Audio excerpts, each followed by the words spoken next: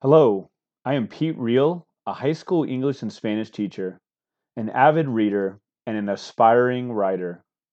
Thank you for listening to the Chills at Will podcast, in which we explore the visceral beauty of literature and its connection to our culture, our history, and ourselves.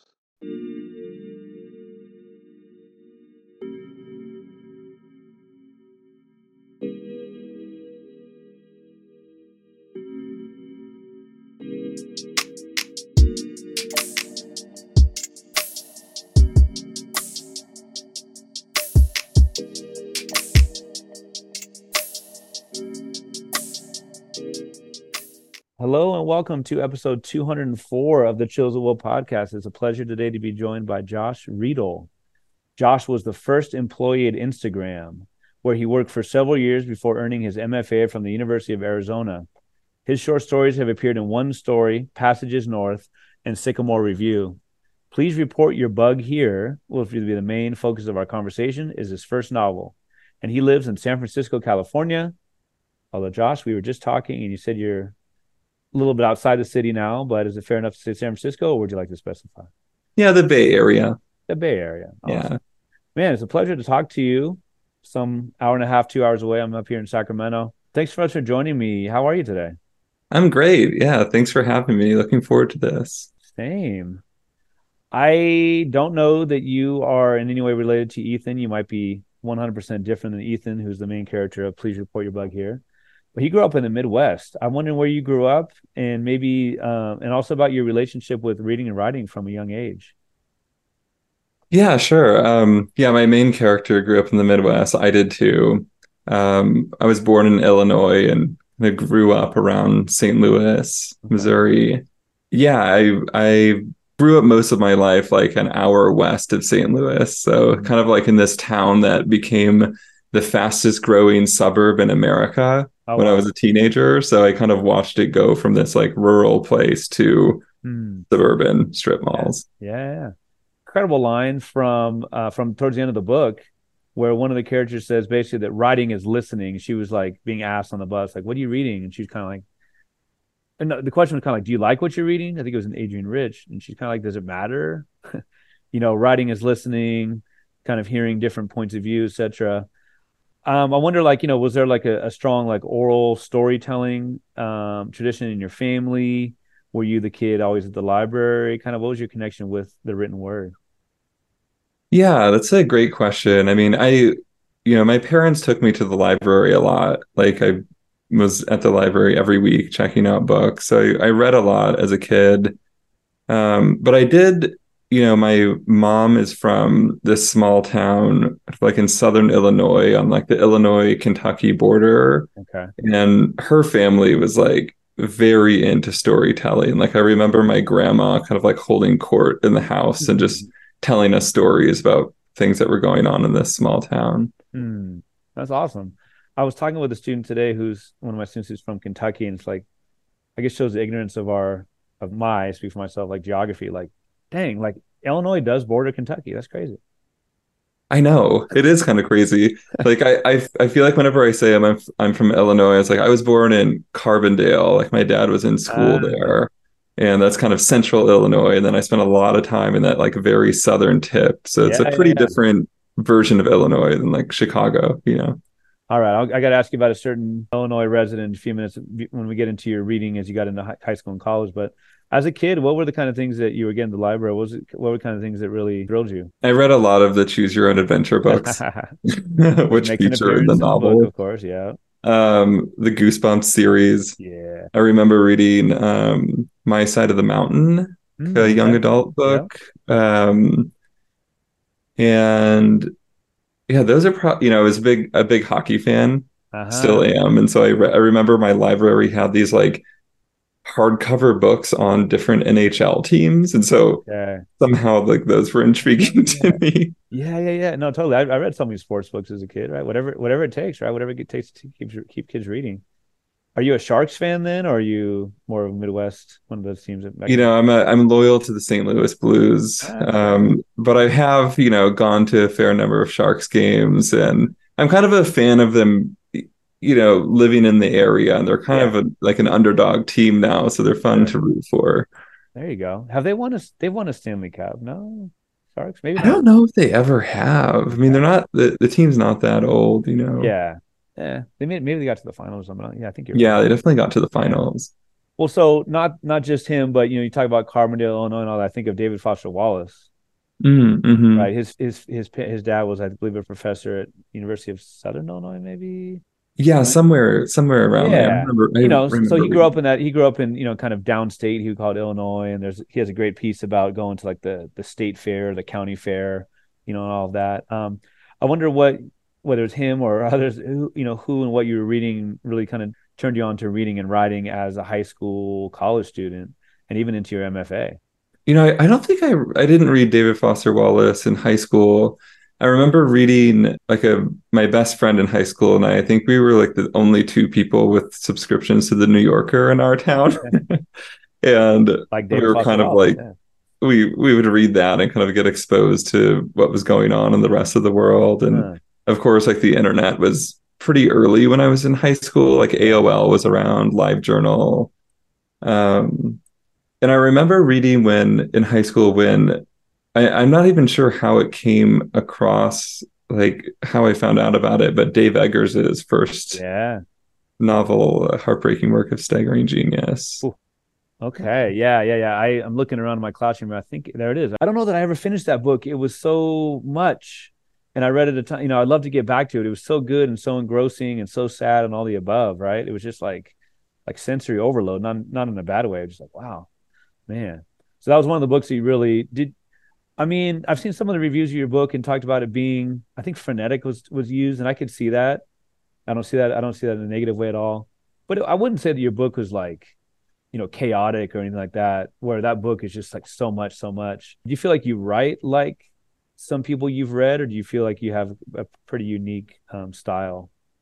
Maybe it's Hmm. hard for you even to identify yourself, you know what I mean? Because you're the one. Yeah, I mean, I've definitely been influenced by a lot of I'd say like that Dave Eggers novel was just like one of the first contemporary Sure.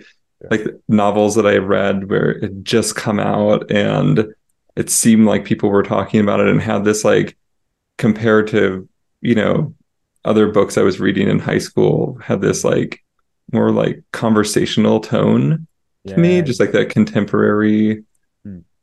tone. But I think, after like once I moved to Portland, Oregon for college, and I had this professor, this writer, Peter Rock, Hmm. who I think his style I'd say is like way more like spare than mine, at Okay. least in some of the his early books I was reading at the time. But I think his approach to writing had a significant effect on me. Hmm. And he introduced me to writers like Percival Everett. Uh, I remember like around that time, the Tin House Writers Workshop hmm. started up, like In after Portland, right? sometime when I was in college, Hmm. and I got to see Dennis Johnson read. Ooh. So I was reading Dennis Johnson. I got to see him. So I think some of those, like, and I read a lot of. I remember reading Tony Early, like Yeah. his coming of age novel, Jim the Boy, and these other Southern writers like Barry Hannah and Hmm. Faulkner, and I think I gravitated to those like Southern writers, but probably because at the time I was taking like my first creative writing classes, like short story workshops, like that was just kind of like what was being taught. Hmm. That like pared down Raymond Carver style. But also because I think it was like a connection for me to that that part of like Southern Illinois I was Yeah. Yeah. describing earlier. That makes sense. Like Ethan in the book, maybe you are, maybe you're not. The idea that he's an artist, he considers himself an artist in so many ways. He's a photographer. Maybe talks. Maybe he's kind of bumped up his credentials a little more than he actually has the experience for. You know what I mean? As a photographer, towards the end, he's kind of learned some basics. It seems to me as a non-photographer, but just the idea of art. And when he starts in the book, which we'll get to in a little bit, but it's a startup. It's like, hey, if he doesn't want to change the world, he wants to do something pretty close to it, right? It's not just about the money, or maybe he just convinced himself that. But I guess my question is getting into like with Instagram, like were you on the art side of things? Were you on the science side of things? Were you on, the tech, engineering type? Like how did Instagram come? Was that something like, man, this sounds like a great thing? This is kind of like, oh, you got in when you could and didn't really know what you were in for. But I guess just like Yeah, all of all the above. that. Yeah, so I like a lot of people like around my age, like I think it was kind of like grew up on the internet, like was really fascinating. Like it was a way for me to connect to the rest of the world outside of this town in Missouri. Mm-hmm. Um, and in college, like I went to college, like when I was in college, Facebook launched, and I just had like this was Facebook launch, I think in 2005. Sounds right. Yeah. And at that time, there was just like this like real like optimism around technology. And like, Mm-hmm. and for me as like someone who's like the same age as Mark Zuckerberg, it was kind of like, wow, like people my age can just like go do this. And we don't have to wait for Microsoft to release something for us, like we can go out and build our own things and make our own way in the world. Yeah. And so I got a job at Facebook after college. Ah. And I'm not like, I was an English major. I'm not technical at all. And it was in the customer support. And this was back when Facebook was like in downtown Palo Alto in a few different office buildings. And there were like 100 of us in this room who were basically like, answering support emails for early Facebook users. Mm-hmm. And that was real. I was just fascinated by that culture. Like a lot of I was, coming from Portland, and like a lot of people there were just like Stanford grads who'd, taken a job there after college. And it wasn't like the competitive, like type of like job that you get now after college. Like it wasn't this public company. It was kind of like, oh, like you seem like you know what you're doing and you're passionate about tech. Like, sure. Mm-hmm. And I was just fascinated by Palo Alto and by this whole like tech world, but I just like the job really wasn't for me. Like I lasted about 3 months before I left. Yeah, yeah. You just saw like the boom in tech, like things like Facebook, more like DIY at the time. You saw there's Yeah, like a real definitely. I think the DIY, that's a good way to describe it, because I like in Portland, it's like a very DIY place. Like yes, I yeah. was really into, as you can probably tell in the book, like craft coffee and Right. beer, and there's all these like people like weld their own bicycles together into these tall bikes, and that like craft like DIY component, I felt like there was, some kind of like some kernel of that in like this like 2007 like Sure. tech industry as well. Yeah, yeah, yeah. Instagram came immediately after that, or no? It must have been a few years after, right? So yeah, after that, I left Facebook. Like I went and lived abroad and taught English for a little while, and then I got a job at um, this this travel startup that was based in San Francisco. It wasn't called Portals, was it? It wasn't called Portals. It was Okay. called Next Stop. And a Next lot of Stop. people think they've heard of it, but it's really, they just are confusing it with like an old subway app, like an old like New York City subway app. Okay. But it was really cool. It was a Huh. way to like make these little guides to places you visited. Mm. It just didn't really grow very fast. And it got acquired by Facebook Okay. about like less than a year after I started there. Did it kind of get swallowed up? I mean, is there anything recognizable? What Next Stop in 2023, or did it kind of get swallowed up? No, not at all. It was a what they call a talent acquisition, where I think they really wanted the two founders of the startup to come work at Facebook. And Okay. so they bought their company. Yeah. Must be nice, right? Yeah, yeah. It's a great way to get a job, I guess. Just start. So how did you become employee number one at Instagram?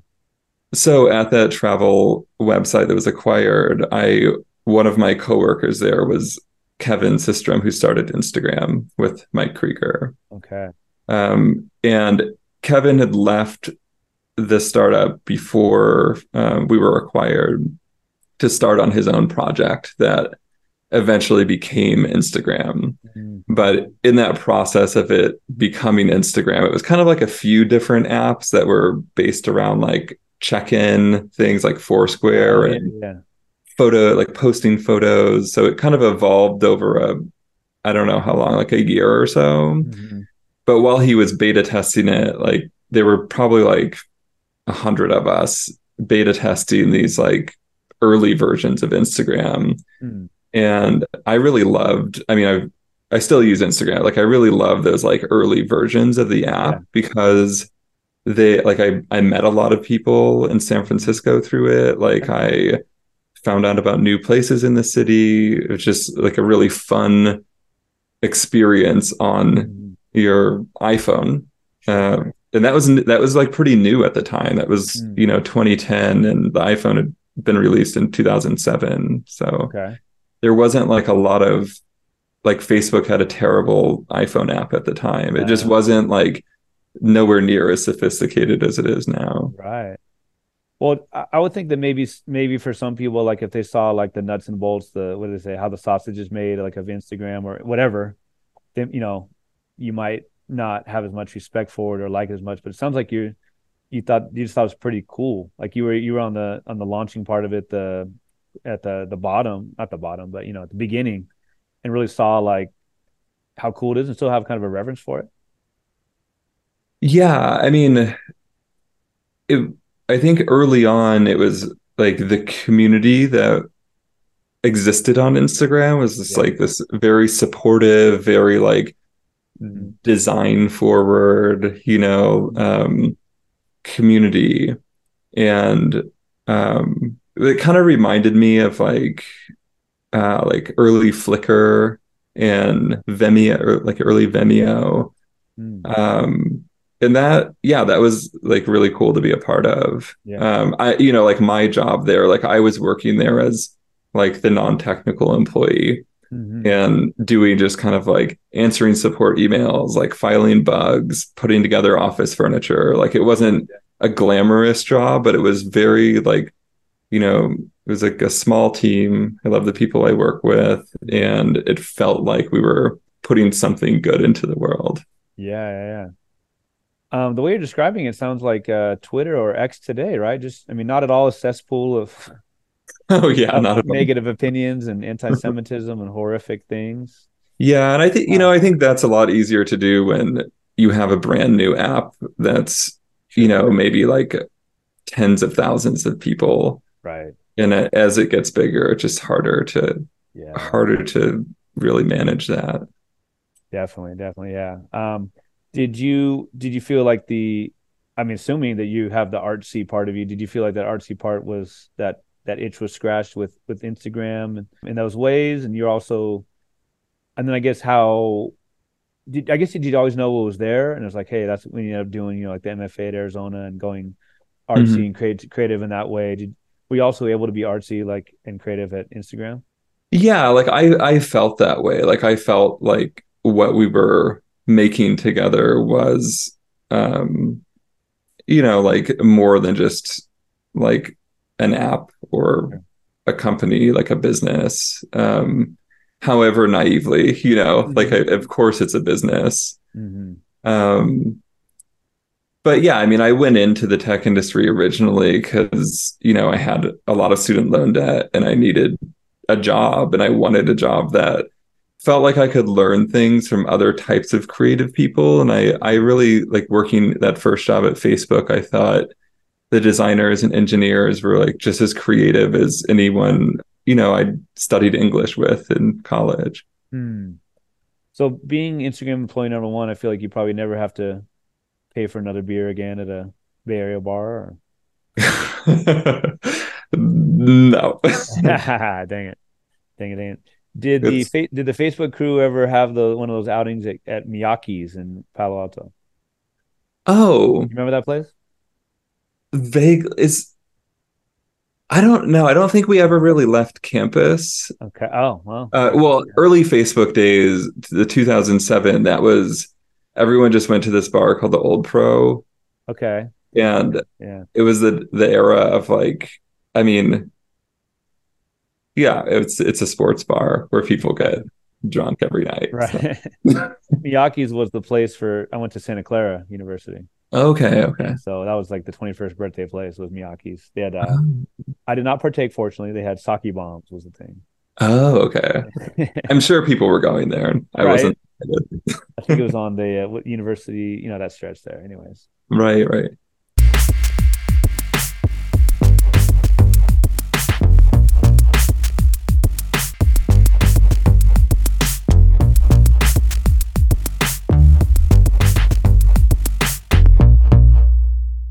Please report your bug here. Came out in late 2022, early 2023. Early 2023, Right. January 17th, Right. 2023. What were some of the seeds for the book? Well, I mean, as we've been talking about my background, it was like a lot of me reflecting on my own experience in the tech industry and also just with work in general. Like I felt like a lot of my 20s, like I went to Reed College, which is a great private liberal arts school. It's also super expensive.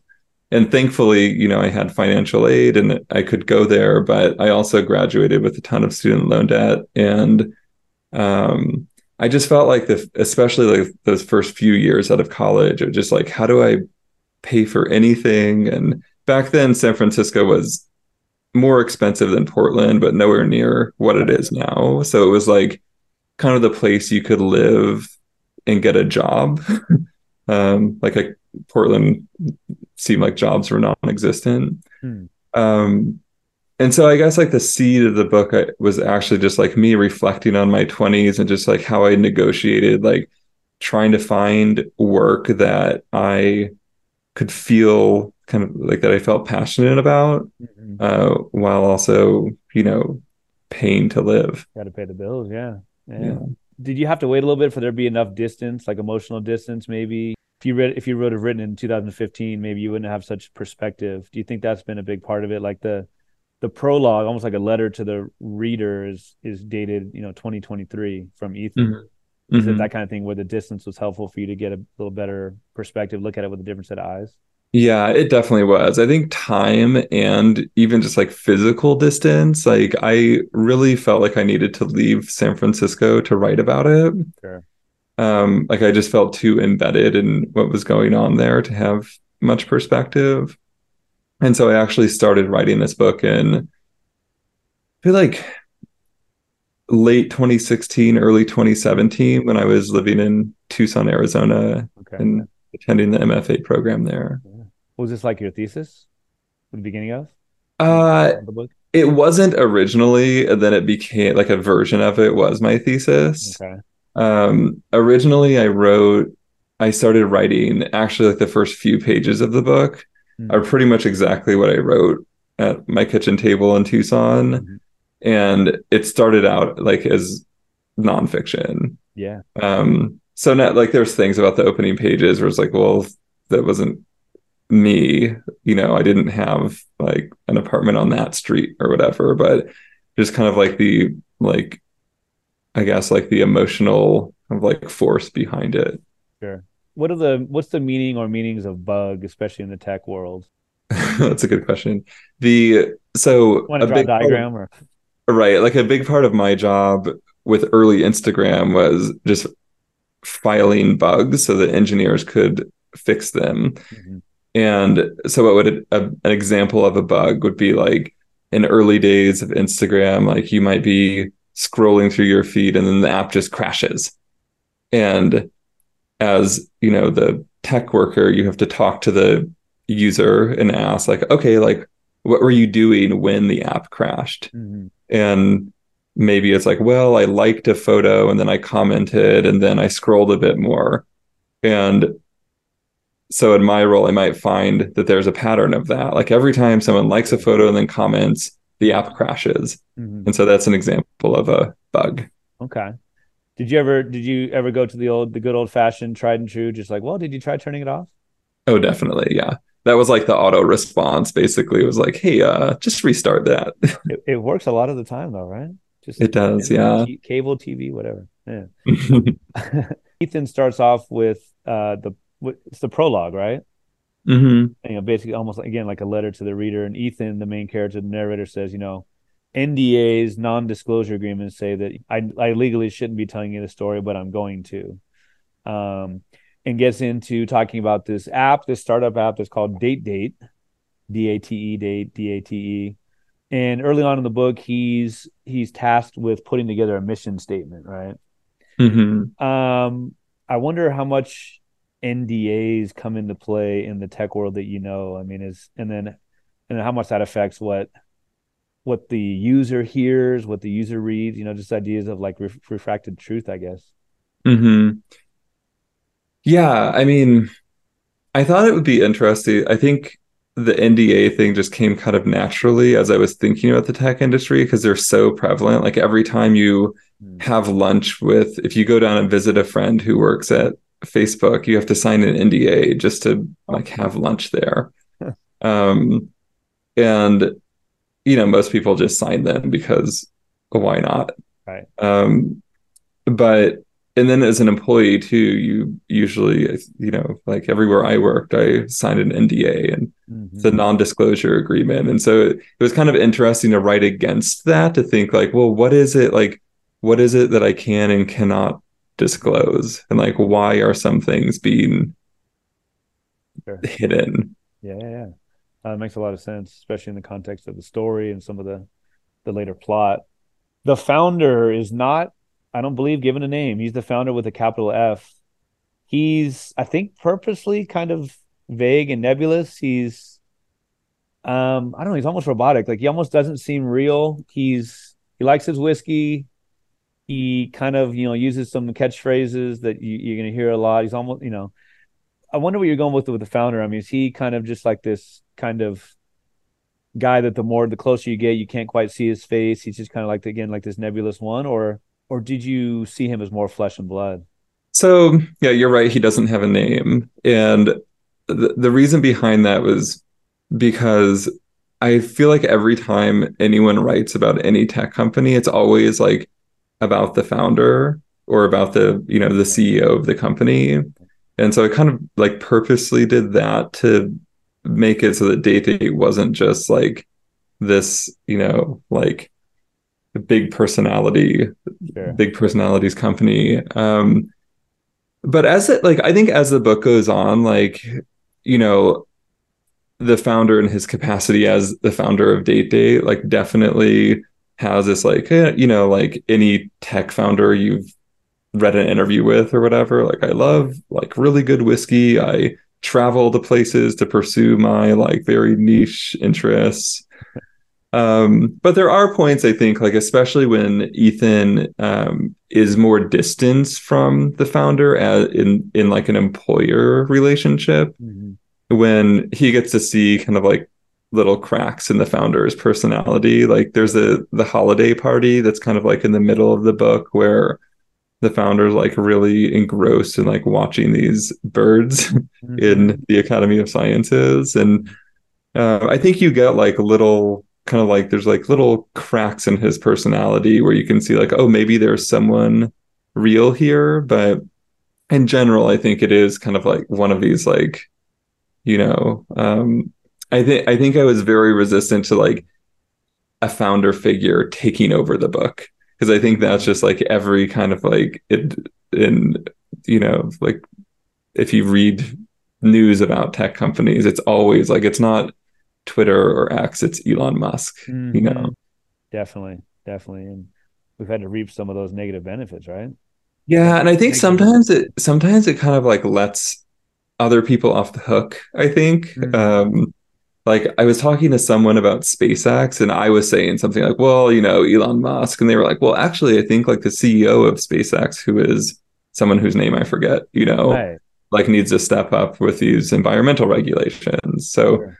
there's some kind of like, there's a weird like, like Elon Musk becomes like Mm-hmm. just the figurehead and not a, flesh and blood person who's hired these other people to Sure. help run a company. Yeah. I got a good laugh. I forget what part it was, but just like you were talking about kind of like, there's the founder always has like niche interests and, it's kind of very stereotypical, archetypal. And there's something in the book was talking about like disrupting the disruptor. Mhm.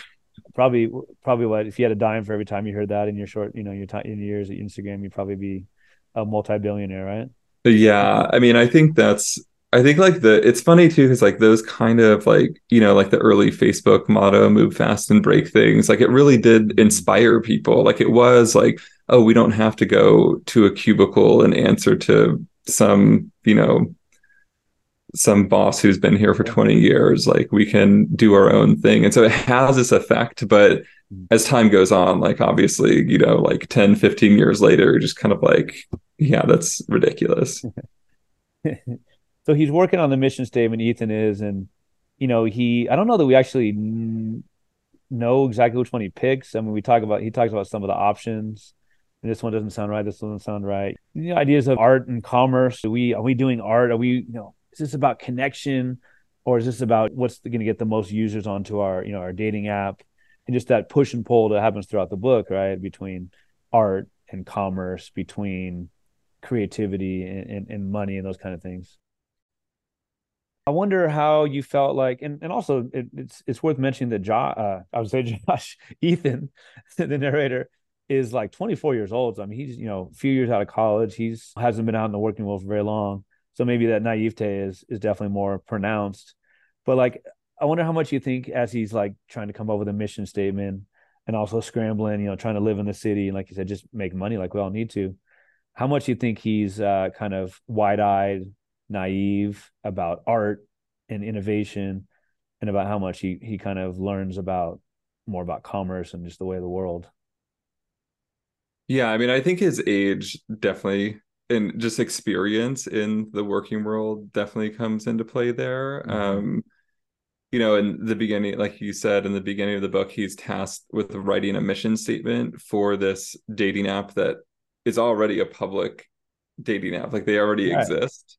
And so he's kind of like has this moment where he's like, wait, I thought you're supposed to have a mission statement when you're building the thing. Like, why am I like an employee here being tasked with Yes, doing this that was a great work that part you added in the book. Yeah, seems like it should be important, like seems it would come from the inventor, yeah, yeah. that from the founder.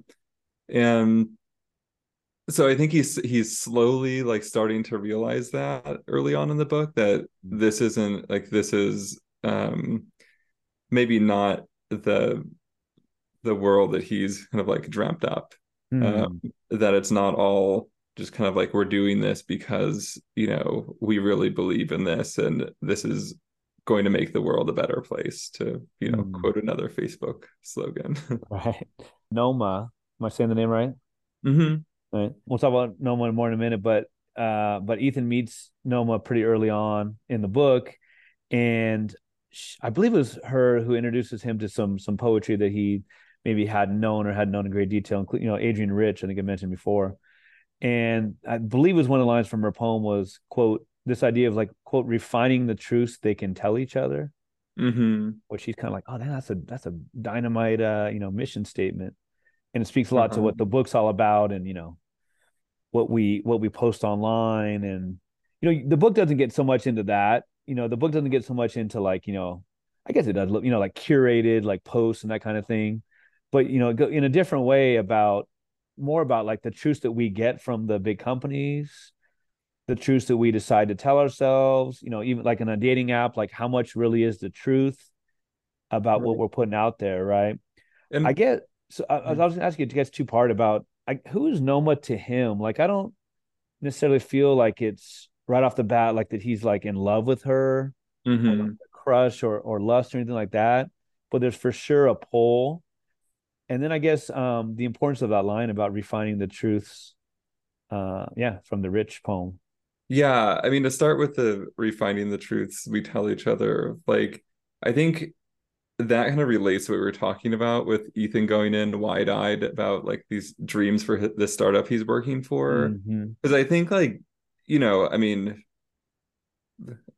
a lot of times like companies will disappoint you in some way. No. um, but I think like it's also like in a way like kind of on him because he's going in with these like high expectations for what this startup can do for him. Like it can, it can marry like art and commerce, Yeah. and he's gonna like he's figured it out, like this is like his life. And he quickly realizes that it's just like not all it's turned out to be.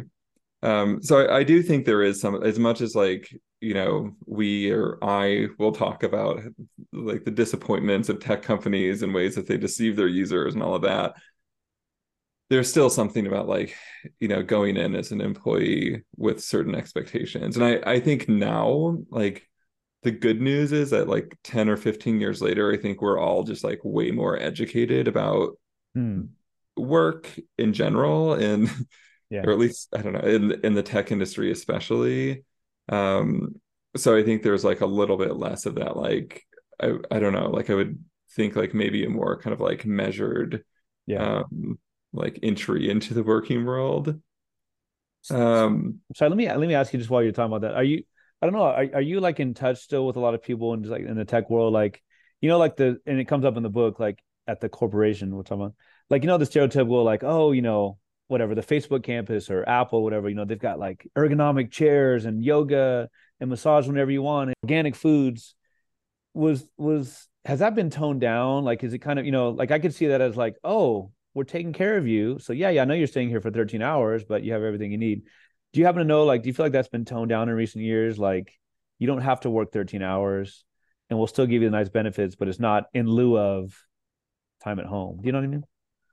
yeah, I mean it seems that way to me because I mean probably because the people I know have been working in the industry for a long time, Yeah.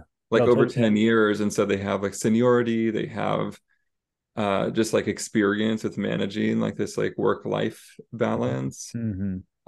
Like I know even when I was there, like they at Facebook, now Meta, like they had these like great resources for like like professional coaches and stuff like that you could, but there's no way I was going to go do that. Like I was like there to do my work, and I Sure. was focused on what I was doing, and I wasn't going to like explore all of that. But it seems like the culture's kind of like shifted, and Mm-hmm. in a good way where there's more balance there. But yeah, I mean recently, I mean there's been so many layoffs in tech that I think there's also like that anxiety of like, well, I don't want to be laid off, so Mm-hmm. I better keep on top of Yeah. my work. Huh. Yeah. So back to Noma, like who is she to him? So I think like I feel like Noma is sort of like become like quickly becomes his like best friend at work, like the Sure. person who gets him, who gets Ethan. And she's also someone who has like way more perspective on work. She's like around the same age, maybe a little bit older, but she's worked as a contractor at different startups, at Yeah. different like tech companies. And so she's like seen these things happen where, startups get acquired, or um, a product doesn't turn out the way that they'd hoped, or it doesn't Mhm. grow. So she's coming with a little bit more like professional perspective. Yeah. I appreciate that.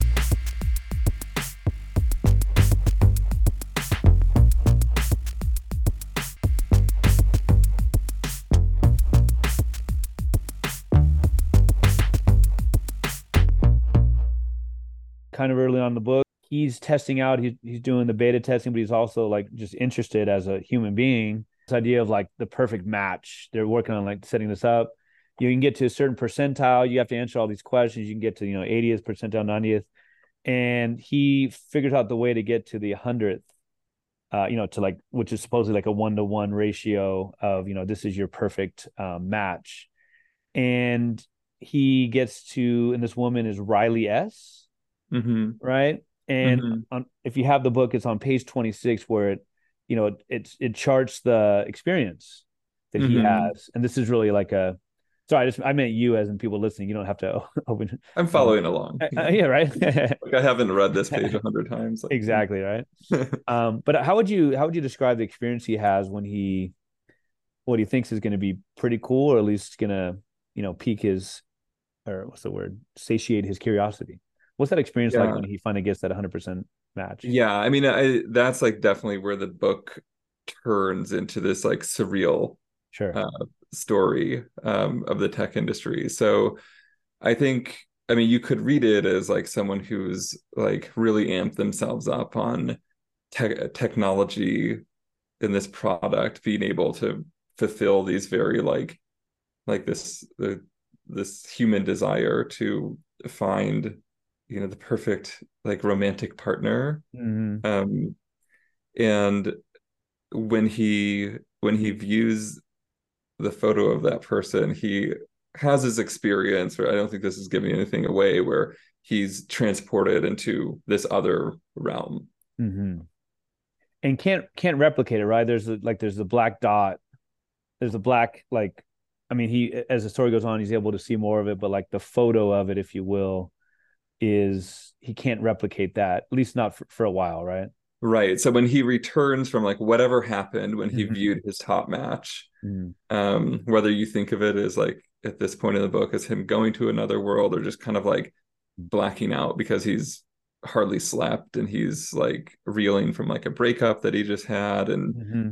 all of that. He returns and like looks at the photo of his top match again, and it's just like a black box. Yeah. It's nothing. You'd be a great like psychologist as well. Like there's some really cool stuff in the book about, I guess in a way, kind of like proxy for dreams, is the portal. Not like in your face as a reader, about the fact that he's, broken up about having broken up with Isabel, who I think they're together maybe 4 or 5 years, right?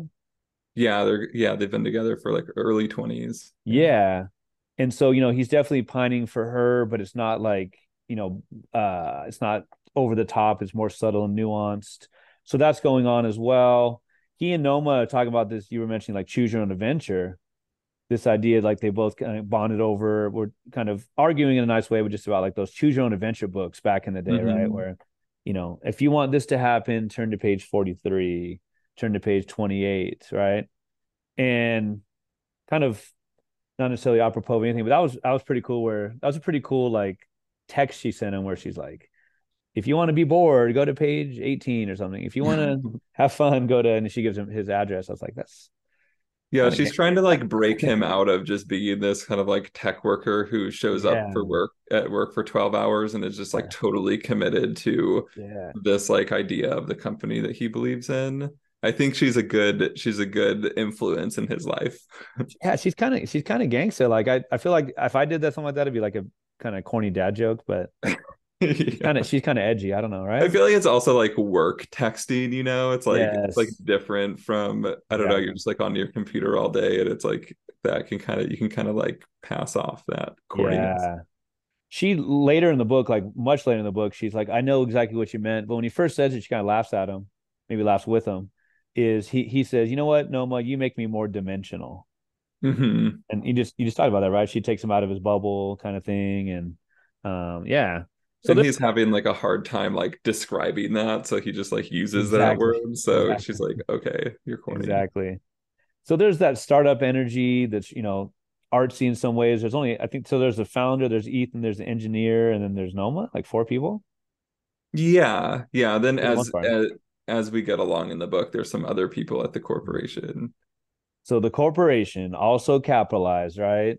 Hmm. Archetypal.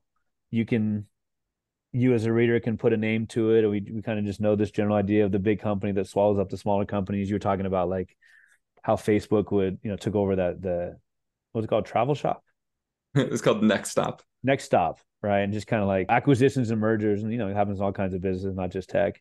But the Hmm. corporation comes knocking. The rumors are that they're gonna buy, date, swallow it up, flatten it out, and that's basically what happens, right?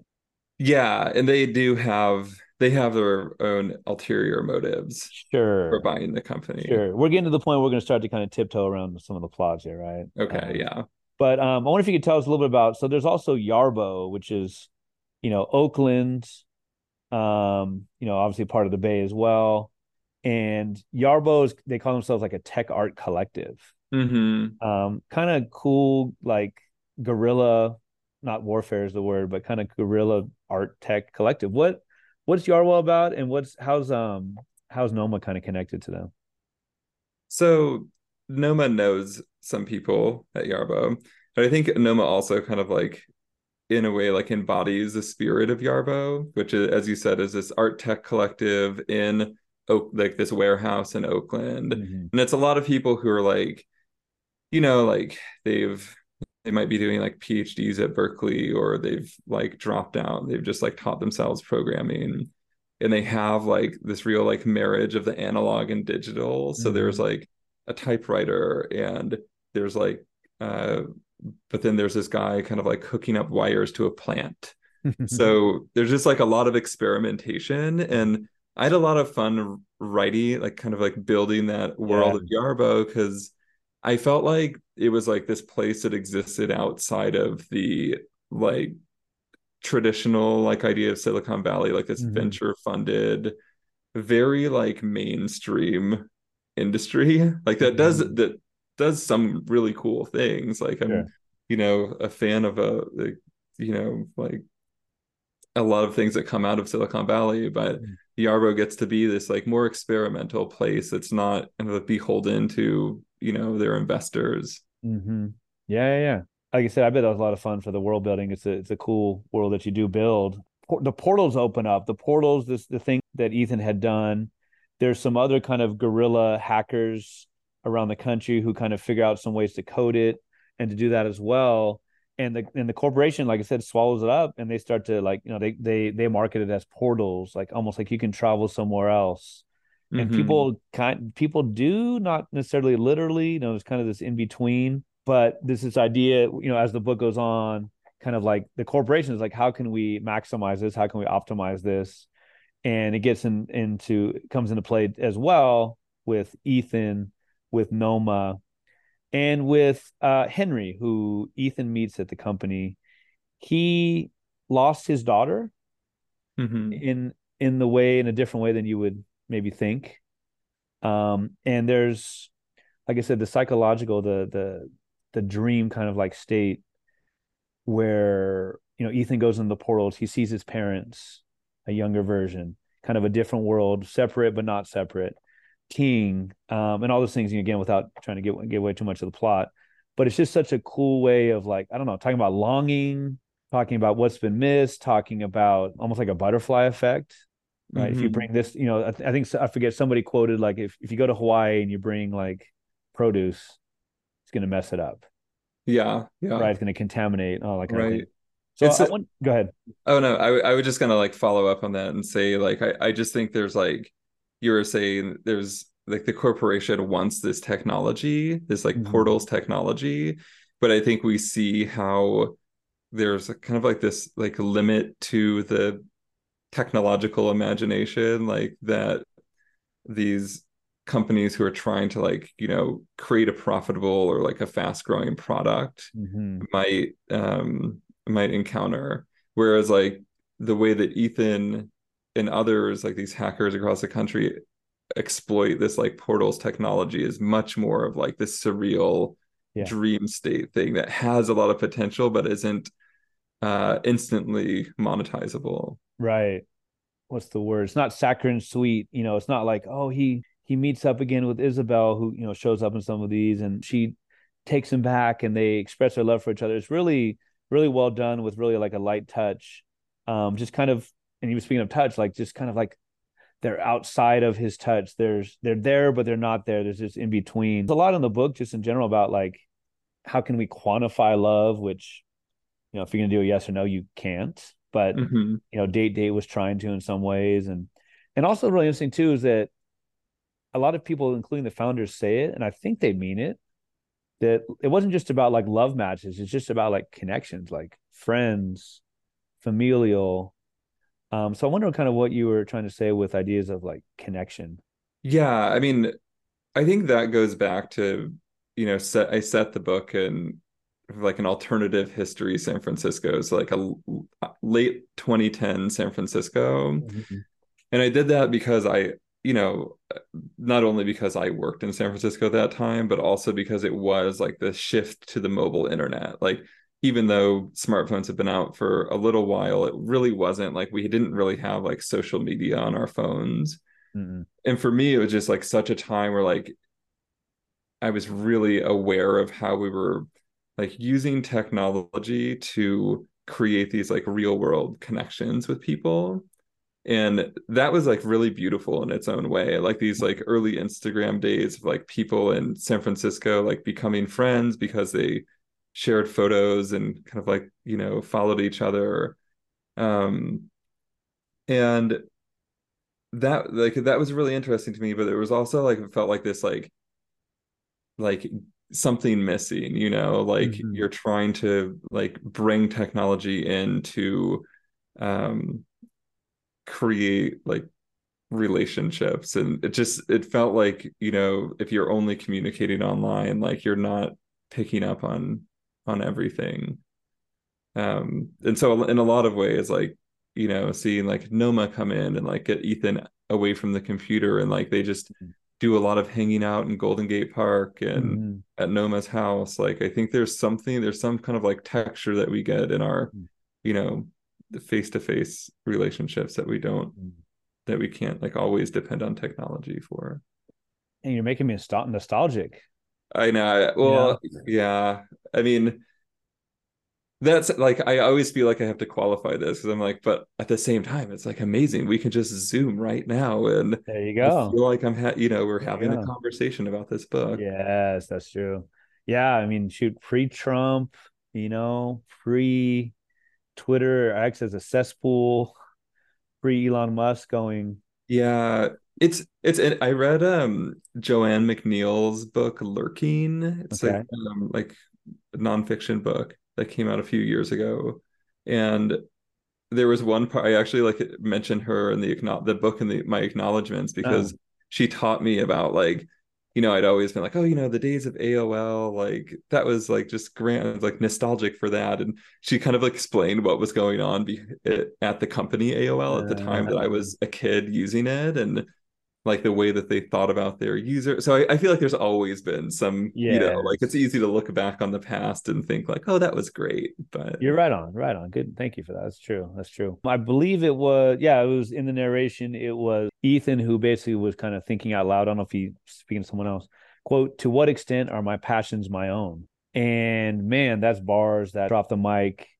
The whole, I mean, social media in general, right? I mean, the idea of like the curated profile just in IRL, like this idea of like, are you really into that band or is it something that you just do kind of because you're in high school and you want to be cool? Are you just acting that way because that's how mothers are supposed to, you know what I mean? hmm There's really just something cool about that quote that I thought was that one definitely rang true for me. To one extent, are my passions my own? I wonder how much you felt like that is singular to Ethan and how much is kind of is universal.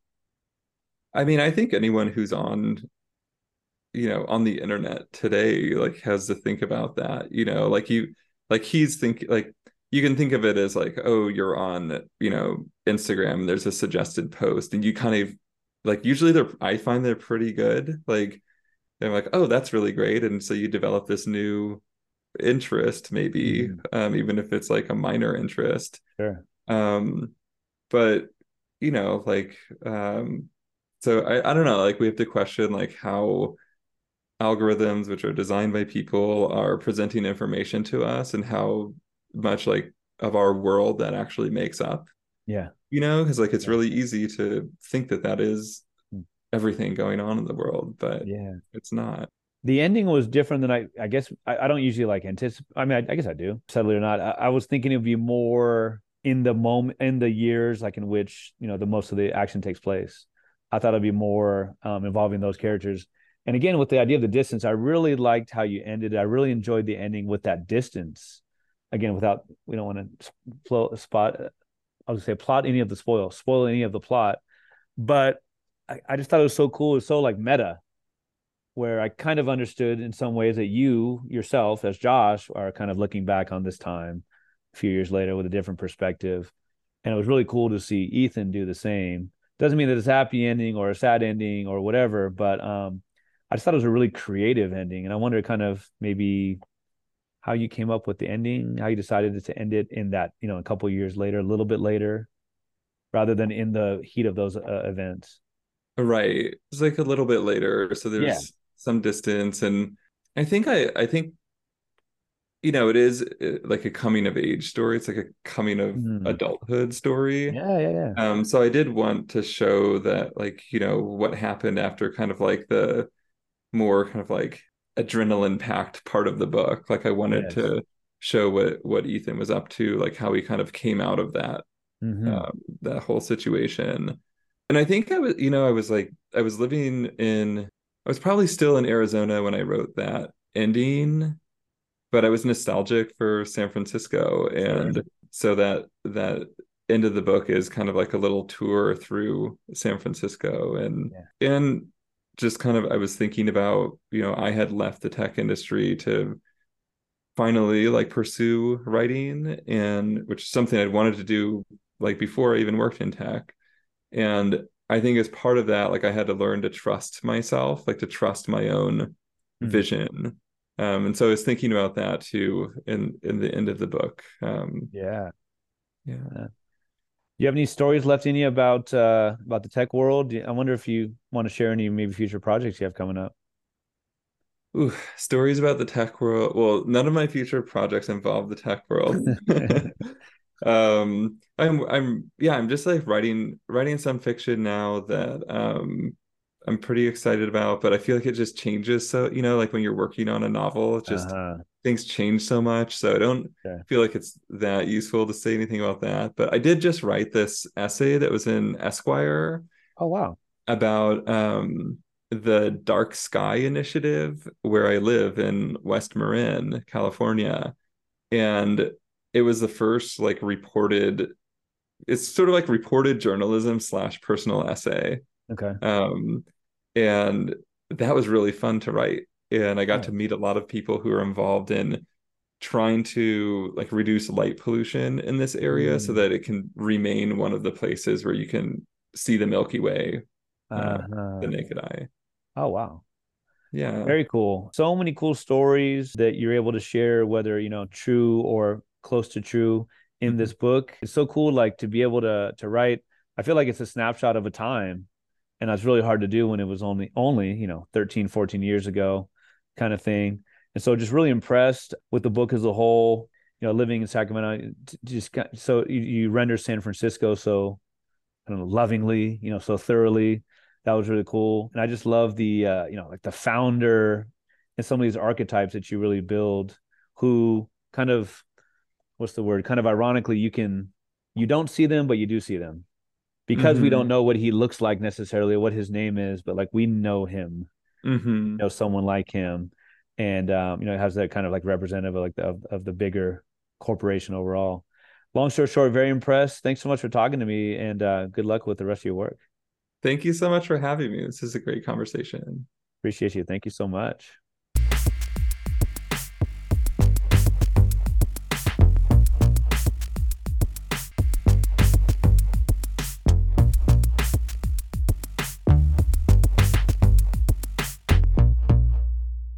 Thank you for listening to episode 205 with Josh Riedel. I think I said earlier it was episode 204. For those counting at home, it is episode 205. Thank you so much to Josh for his time, and continued good luck to him with his writing. You can now subscribe to the Chills at Will podcast on Apple Podcasts and leave me a 5-star review. You can also ask for the podcast by name using Alexa and find the pod on Stitcher, Spotify, and on Amazon Music. Follow me on Instagram where I'm at Chills at Will Podcast. And Josh, who is the Josh Riedel, TheJoshRiedel. Being that he is the first employee at Instagram, he does have a good following. You can also follow me on Twitter where I'm at Chills at Will PO1, the digit 1. Sign up now for the Chills at Will podcast Patreon. It can be found at patreon.com/Chills at Will podcast Peter Riel. My last name is spelled Riehl. Check out the page that describes the benefits of a Patreon membership, including cool swag and bonus episodes. You can also check out the Chills at Will podcast Etsy page. If you want to support my one-man show, my DIY podcast, and my extensive reading, research, editing, and promoting to keep this independent podcast pumping out high-quality content. Thanks in advance for your support.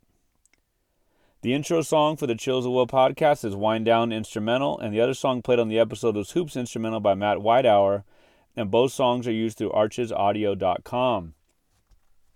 Please tune in for episode 206 with David Murrah, whose memoirs, poems, essays, plays, and performances have won wide critical praise and numerous awards. The topics range from contemporary Japan to the legacy of the internment camps and the history of Japanese Americans to critical explorations of an increasingly diverse America.